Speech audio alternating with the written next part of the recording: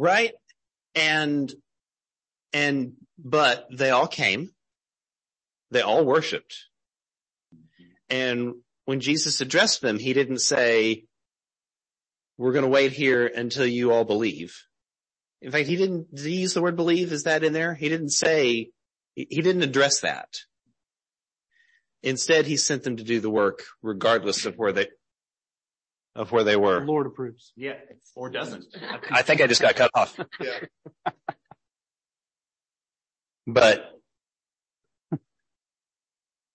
yeah.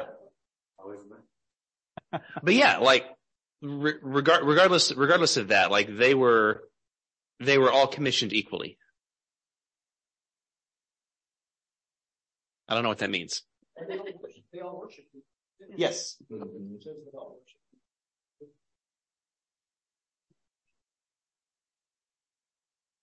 I'm also struck by the verbs that are there for these disciples. And touching on what you said, it doesn't say anything about believing. It's just like, they're like, it's like, go make disciples, baptize, and teach. Like, those are the things that you have control over. You don't have control over the other things. I'm in charge of the other stuff. This is the things that you are in charge of. And I will be with you in that, which I just find interesting. So are you saying you can still doubt and believe?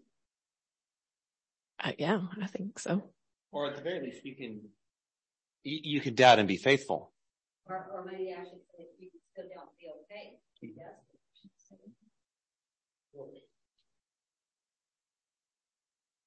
And I know we've all heard this before, but doubt and faith are not opposites.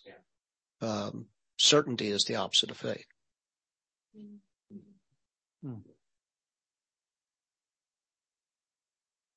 Yeah. And there's space in this text to doubt. And it's striking to me that Jesus doesn't chastise the 11. He doesn't give them the, "Oh, ye of little faith." I mean, this is the first time they're seeing him in his resurrected form. They've only heard from the ladies, the women evangelists, that he's risen to go to Galilee. So this is their first time to see him. According to that. Right, in this narrative. And they don't get chastised for wondering if their eyes are betraying them, or if this is true or real. And if there's space in this story, in the presence of the resurrected Christ, to doubt, how much more, to pull from Paul, how much more should there be space? And I think there's something too about like the relationship of those verbs to go and make and teach, in light of the presence of doubt in all of them. Like that has to affect the spaces that are held to go and make and teach. Like if there's room in this space for doubt, shouldn't there be room in these spaces out among the nations? All the more. That challenges the assumptions about what making disciples and teaching people means then, right? Because you can't very well say, you have to believe this. Do you believe it? No. But I'm teaching you, so you do. Yeah. Right. So what can this out? Ask me tomorrow.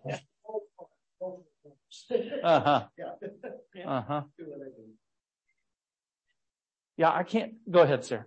Well, I was just struck by this, like thinking about this as a non-literate context in a lot of ways of like, teaching them to obey everything I've commanded you. So they don't have like a book.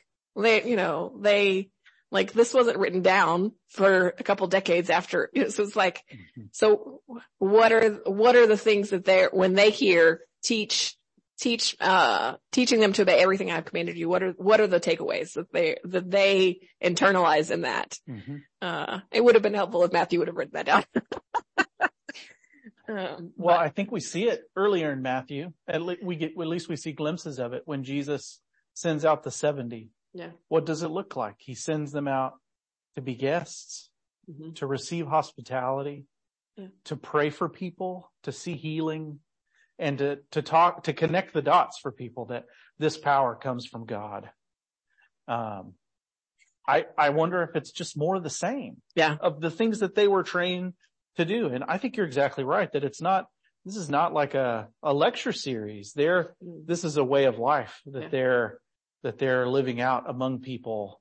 And it's not, it's in vulnerability and humility. It's receiving welcome into people's homes, doing the things they'd already learned to do while Jesus was in his ministry in Galilee. Yeah. And one of the stories that sticks out to me from, one of the parables that sticks out to me from Matthew is the wheat and the tares. And so it's like, they plant the seed and the weeds and the tares grow up among the weeds, and the people ask, should we go out and take out those tares? And they say, no. He says, no, that it will affect, that will it'll kill the wheat. So wait until the end. And then the kind of explanation of that parable, it's like that the angels are the ones in charge of doing that separating. But that's not our job.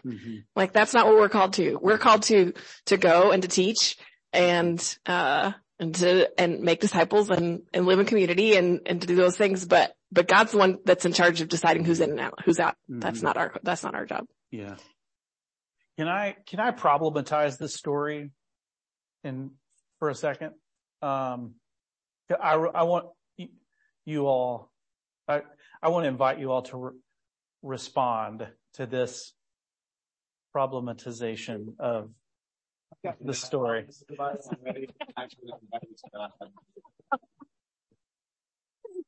I'm going to invite you to de-problematize. I'm only using words I've heard other people use most of the time. Sometimes it's people at trials. I've heard myself say this word. No, we're not accepting that this is a Welsh word. I first heard Dr. Sung Chan Ra use the verb problematize about the incarnation as a imagination for mission. And he was like, I want to problematize that, especially for white people.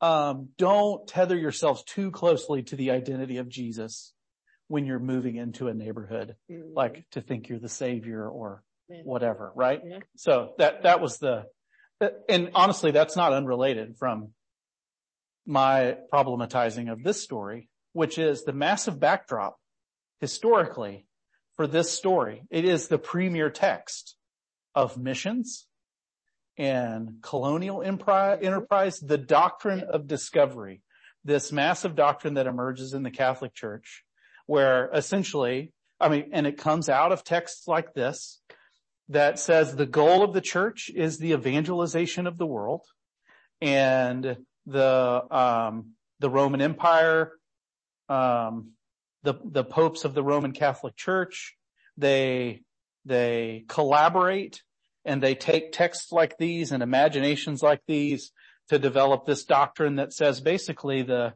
European explorers, under the guise of the Christian banner, have not only permission but blessing and sanction from God to go throughout all of the world and, using whatever means necessary, evangelize, Christianize, baptize, the planet. Willie Jennings' book, The Christian Imagination, is stunning and heartbreaking in the way that he describes Henry, one of the Henrys in Portugal, and the way he is by Pope Nicholas. This is like 15th century. He is sanctioned as an agent of God in the first slave trade in historical record. And that the slave trade of 200 or so black bodies is spiritualized as an act of worship before God. And And Prince Henry offers a tithe to God of black bodies because that is part of the spiritual imagination. He's doing God's will to do this because the overarching end goal, end game is the evangelization of all peoples of the world, parentheses, by whatever means necessary. And so perpetual slavery, enslavement, was a part of the imagination of how that came to be, which is a horrendous application of this story and highly problematic and something that has continued in that DNA. And like one frame for it is maybe just the DNA of assimilation, that the job of the church is to assimilate the world into it, to erase differences, to erase culture, and to get people to buy in. We could call it to belief. We could even call it we could dress it up and say, we're inviting people into our way of life. But it's this assimilative logic where we're trying to take over the world, and we're doing so because that's what Jesus tells us to do. Now, how do you read this story in a way that is not that? Because if we can't, we have to throw it in the garbage. Just out of like human decency, right? Yep. Yep. Absolutely. Yes. Well, in some of the missiologists, post-colonial missiologists, Layman Santa is one of them. He's African, I think. He would say, well, instead of like assimilation, we should use the language of translation instead. Like the gospel needs to be translated into various cultures and contexts, which even then, like, is problematic because who's doing the translating? Who gets to decide how it gets translated? Who's the sender and who is the receiver? On some level, even below the surface, it just continues the understanding that it's us and them, that we're bringing something to you. We have the truth. We'll decide how it gets translated into your context, which it just seems like that colonial impulse dressed up in a new way. So let me see if I can tie this thread back to our other the doubting. Yeah, yes. A little bit. Okay. Because actually let me go back because Sarah, you pointed out the verbs in the sentence, but I want to nitpick that because the actual verbs, and I think I'm going to get the terms right, or were go and make, and baptizing and teaching are gerunds, right? Right. They are, right. They are, it is a form of a verb that's really an adjective. It's a descriptive word that's like, as you're going and making, and in implicit in that statement is, you're probably going to be doing, your template for making disciples based on the context that you're in. Go look at, the Essenes, go look at some of these others. There's a lot of baptizing. There's a lot of teaching. So when you're doing that, do it in the name of the Father, the Son, and the Holy Spirit. That's the new part, right? When you're teaching, again, we're not teaching, you have to think this way, you have to believe this way. You're teaching the things I commanded you, right? That way of life that you talked about. And so I'm going to jump to wonder. I wonder how much of that baptizing and teaching is just that cultural context, because, I've memorized this passage, and if you had, the central word in it was supposed to be baptize as a Church of Christ kid. See, Jesus said you have to baptize. Notice you looked at a Baptist as you said that, right? Fair enough. But y'all didn't do it right.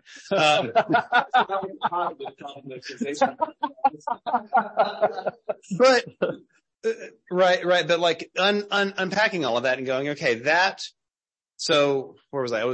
So I wonder how much of that is this context and how much of the focus is really, I've shown you a new way to live. Like I was thinking about like, what are the things that Jesus actually commanded to the disciples? Like the first thing that came to my mind was, let the little children come to me and don't hinder them. Or like, why are you arguing among yourselves about which one of you is greater? Like he didn't do a lot of religious-y commands. He pushed back against a lot of establishment. Right. Yeah. It was this, how do you treat other people? How do you value other people? How do you interact with and take care of? Right. And I do think that there is a way to go into every context and teach that. Right. We can look at other cultures and have respect for other cultures, but also see things that they're doing that are problematic and that are not helpful. Right. And instead of coming in and saying, well, we have to baptize you this way, and then marriage has to look like this, and church has to look like this, and business has to look like this, and we're going to build a town like that. I've been reading, a history of Texas, and that's a big part of it, is that the Franciscans come in and plant these missions and enslave people, but they say that they're evangelizing to them. Right. Right. Like, take all the religious stuff out of that and just be like, hey, go teach people how to treat each other and how to value each other, how to love each other. And that call is to something higher than the law. Yeah. Like I'm thinking about specifically in Matthew, so much of that, like the Sermon on the Mount, like the law says this, but I'm calling you to something even greater, even more of a commitment, that you can't achieve but I'm with you, kind of that presence as well. So. Yeah, I don't want to get that way down into the weeds on that, but I do think, I really do, but this is not the time. I mean, I do, but I know limits. This is the limits. Okay, yeah, you're right. Okay. Guilty. But since Sarah brought it up.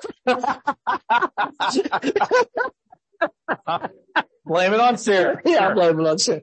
Hey, I'll throw you off the bus here. The Sermon on the Mount is, when you get to that point, we always took a look at teaching them to observe all things I've commanded you as the way that this keeps on getting reproduced, Matthew 28. Well, this is part of teaching them to observe all things. They're just going out in the world, But I think you have to take that in the context of Matthew too. And what, there's 5 teaching sections in Matthew. So what did he teach them in Matthew? What is he saying and what did he teach them in Matthew? And you cannot avoid what is in the Sermon on the Mount, which I always find it very interesting, incongruent. I won't say ironic because you have to intend that. But incongruent is that everyone's debating about putting the 10 Commandments in Texas schools, but no one's talking about putting the Beatitudes in Texas schools, we're going to fight over socialists. Yeah. We're going to fight over one, but we wouldn't even think about it. No one even talks about that. But yet that's really what Matthew is talking about. At least I think from what I'm reading on that. I do think there is a case for going. And I have read kickback on that particular thing that the gerunds actually do have the force of imperative too in the Greek. I don't know. I don't know, I don't know. I'm just not sure. It just irritates me that people actually come back when I thought I had a really good grasp on it and they suggest something else. What do you mean? Just got that one. But at the same time, there is an imperative there that we are somehow supposed to announce the good news, that this has to be good news, some form or some way, that God is king. But what does that look like? And we've carried it way too far on what God is king looks like because we've decided what, that has to look like culturally. But I do think the Sermon on the Mount, if you're going to take it, you got to take it in the context of Matthew. Sure. I think you have to take it too in the context of, in Matthew is this conversation about like this text has been dubbed the Great Commission. But I think there's only one place in Matthew there is the greatest, who's the greatest conversation, but in terms of like the greatest teachings, the place in Matthew where that comes up in the language of the conversation is the greatest commands.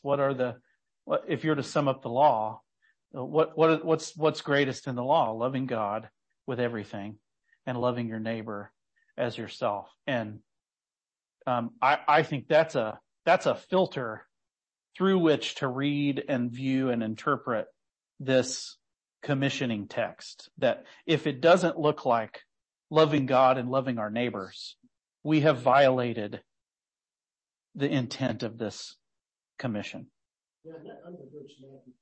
Yes. That's right. That's the logic of Matthew 5-7. That's right. Yep. We have a Ryan over here? Yeah. So, the whole colonialization thing, like that makes me feel so much better about my baggage.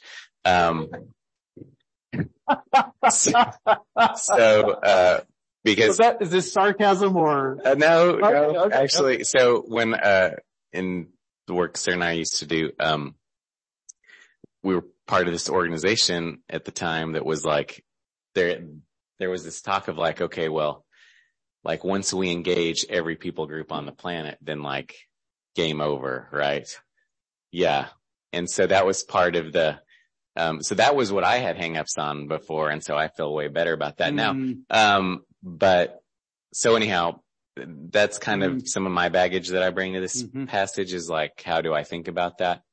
And then I guess what you were saying about translation,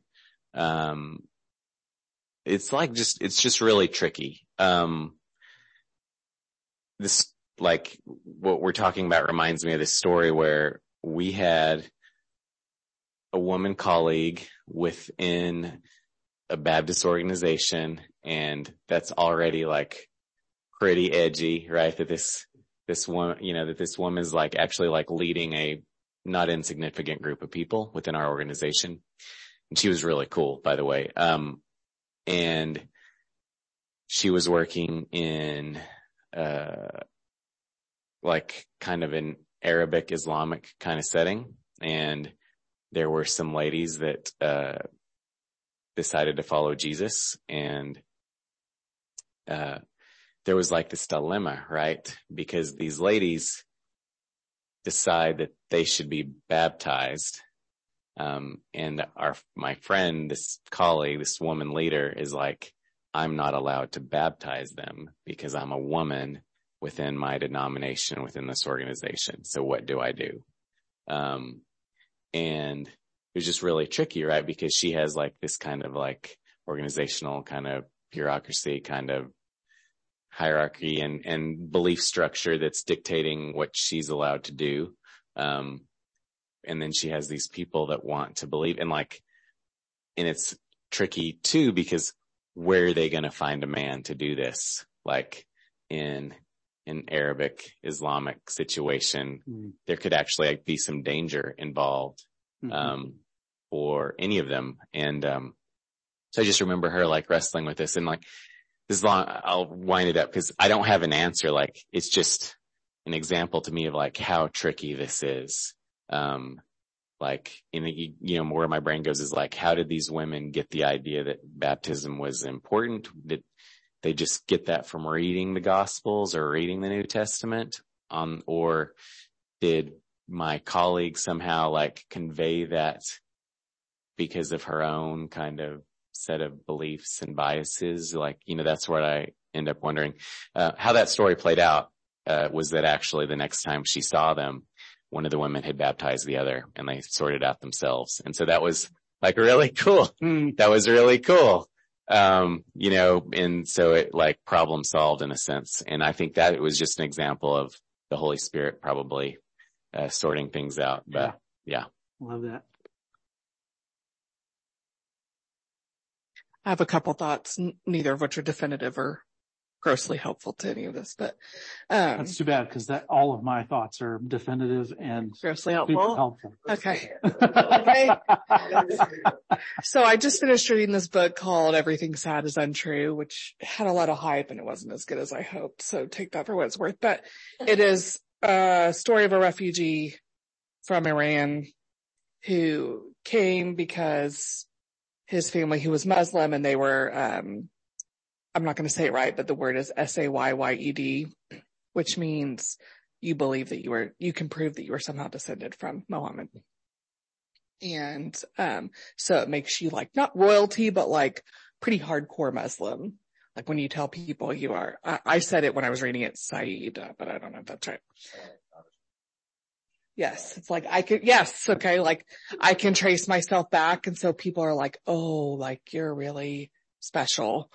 So his mom, some Christian missionary somehow got in the country, and his mom, who was a surgeon, they worked really hard at converting her and baptized her. And then, long story short, they had to leave the country under duress because people who had been converted were, being beheaded in the street, and left his family and now came, and he has spent the rest of his growing up life with his mom as a janitor at a hospital, and like just the juxtaposition of she was a neurosurgeon in Iran and her degrees don't mean anything here. And just the long process of being allowed to enter this country where he had perceived this religion had been so welcoming, and like, you just have to become a Christian, and like what that cost them, and then what the welcome was on the other end is so jarring. It just really leaves you feeling so uneasy about the whole forward missionary goals and concepts of passages like this. And then in your mind, I think I go back to this default of I was taught, well, like Jesus says, you'll suffer for him, and that it will come at a cost. And you're like, but really, like, this was a kid who, like, his dad couldn't get out of the country, so his mom is raising him, and they send them to Edmond, Oklahoma. And he's like, just imagine going from, they had lived on all this property with fountains. And he says, it is really beautiful. In some points, it just was kind of a boring book. But, he says, Americans spend their money on things, and people in Iran spend their money on space. And so like they have all these fountains and goats and date and fig tree, all this stuff. And then going from all that to Oklahoma City, where he's now an adult, obviously a writer. So that kind of thing, I sit with how many stories there must be like that are so unsettling, for me, and how to reconcile what this means. So then I'm thinking, we watched Indiana Jones last night, with Chloe, as there's a new one coming out. We were like, you should watch these old ones. And first one, he's looking for the Ark of the Covenant, and they get to the end where. Oh, you're going to spoil it, huh? Yeah. This is the first one. I feel 30 years. That with me, like I felt like the statute of limitations expired. I haven't seen it since I was a kid, so I was right. Yep. So, while you're watching this and you're thinking, like, so everybody, Indiana Jones and the Nazis are trying to find the lost Ark of the Covenant. And Indiana Jones' purpose is so that he can study it and know it more, and like, what good could we use for either archaeological, historical, future purposes? And the Nazis are so that if we have the power of God, we can take over the world if it's going before us. And I'm thinking, I just was sitting with that, thinking about this book I had just finished. Like, I think the problem is not that Jesus asked us to do this, but that there's such grossly different motivations and the ramifications are not weighed out, because this book is like, man, there's a cost, but it didn't come to the people who were, evangelizing. The cost came to the other people. And so it's very easy to tell somebody, I think, well, there's a cost for following Jesus when it's not your cost. So I'm just sitting with the discomfort of that. And I don't know what vision of healing or liberation can come from that. But you think about Indiana Jones, you're like, man, he just wanted the Ark of the Covenant to protect it from evil and to see what like historical value it had, and not world domination. And I just feel like evangelical Christianity has erred on the side of world domination Mm-hmm. and not like, how can we protect the story of God in its purity? It's really good. I will say a thing and then for the sake of time, we'll do our last reading. That connects to what I was thinking about. I mean, I think in this text, part of what gets distorted and corrupted is when there is a narrative of supremacy that's at play or that latches on to the imagination of this text. And, we're familiar with white supremacy. I think Christian supremacy is a thing too. That Christians are superior, and that non-Christians are inferior. And that Christian supremacy, I think, is what animates the doctrine of discovery. Anytime, we create narratives where we're up here and folks are down here, this power differential that's creates the conditions for harm, for abuse, for oppression, for subjugation, for the dehumanization of this other group and the things that happened there. And so I think part of how we respond to this text in healthy ways is dismantling those notions of supremacy. Well, I mean, isn't Christianity wonderful, Charles? But yeah, yes, I think it is. I follow it because I think it is. But Christian supremacy is something different than that. I think the language of our tradition is humility. The way of Jesus is kenosis, or self-emptying, self-giving.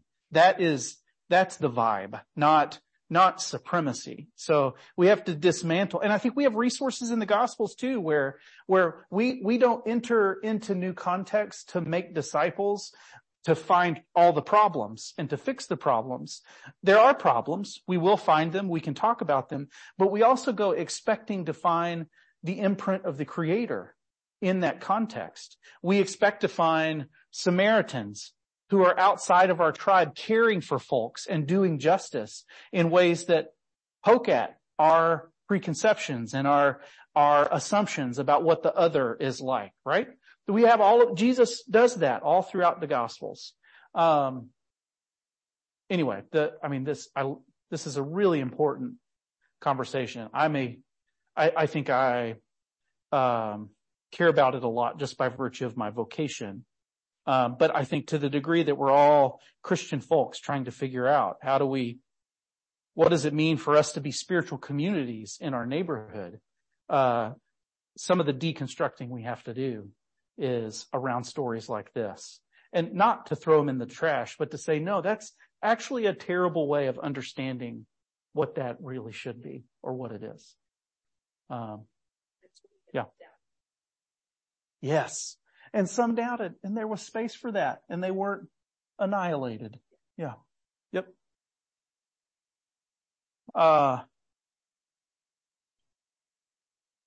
Yeah. Could we get somebody to do the last reading around be still? What's the text calling you to pay attention to in yourself to more fully support this resistance and vision? And for the sake of time, we'll just do a introspective kind of reflection, and we'll end with our minute of silence to reflect on what this might mean for each of us. Okay. Now the 11 disciples went to Galilee, to the mountain to which Jesus sent them. And when they saw them, they bowed down, worshiping him. But some doubted. Then Jesus came and said to them, saying, All authority in heaven and on earth has been given to me. Go therefore and make disciples of all nations, baptizing them in the name of the Father and of the Son and of the Holy Spirit, and teaching them to obey everything that I have commanded you. Now look, I am with you always to the end of the age. What is the text calling you to pay attention to in yourself to more fully support this resistance and vision?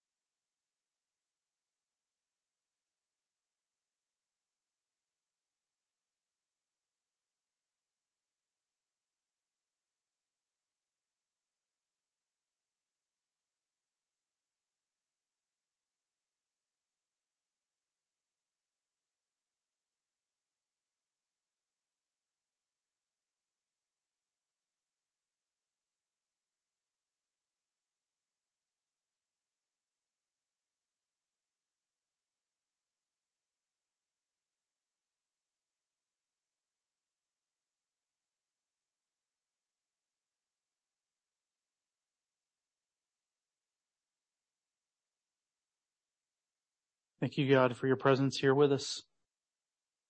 Thank you, Jesus, for space to doubt and to wrestle.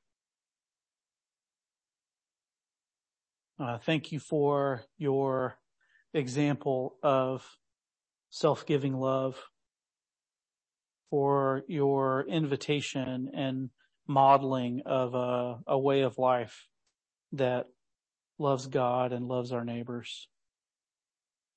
Would you give us the strength of your Spirit to love each other well, to love our neighbors well, and for that to be a witness, to be a testimony of your work in this world, of your reign, your gracious and loving reign, and the renewal and restoration that you are working in this cosmos and in humanity. In Jesus' name, amen.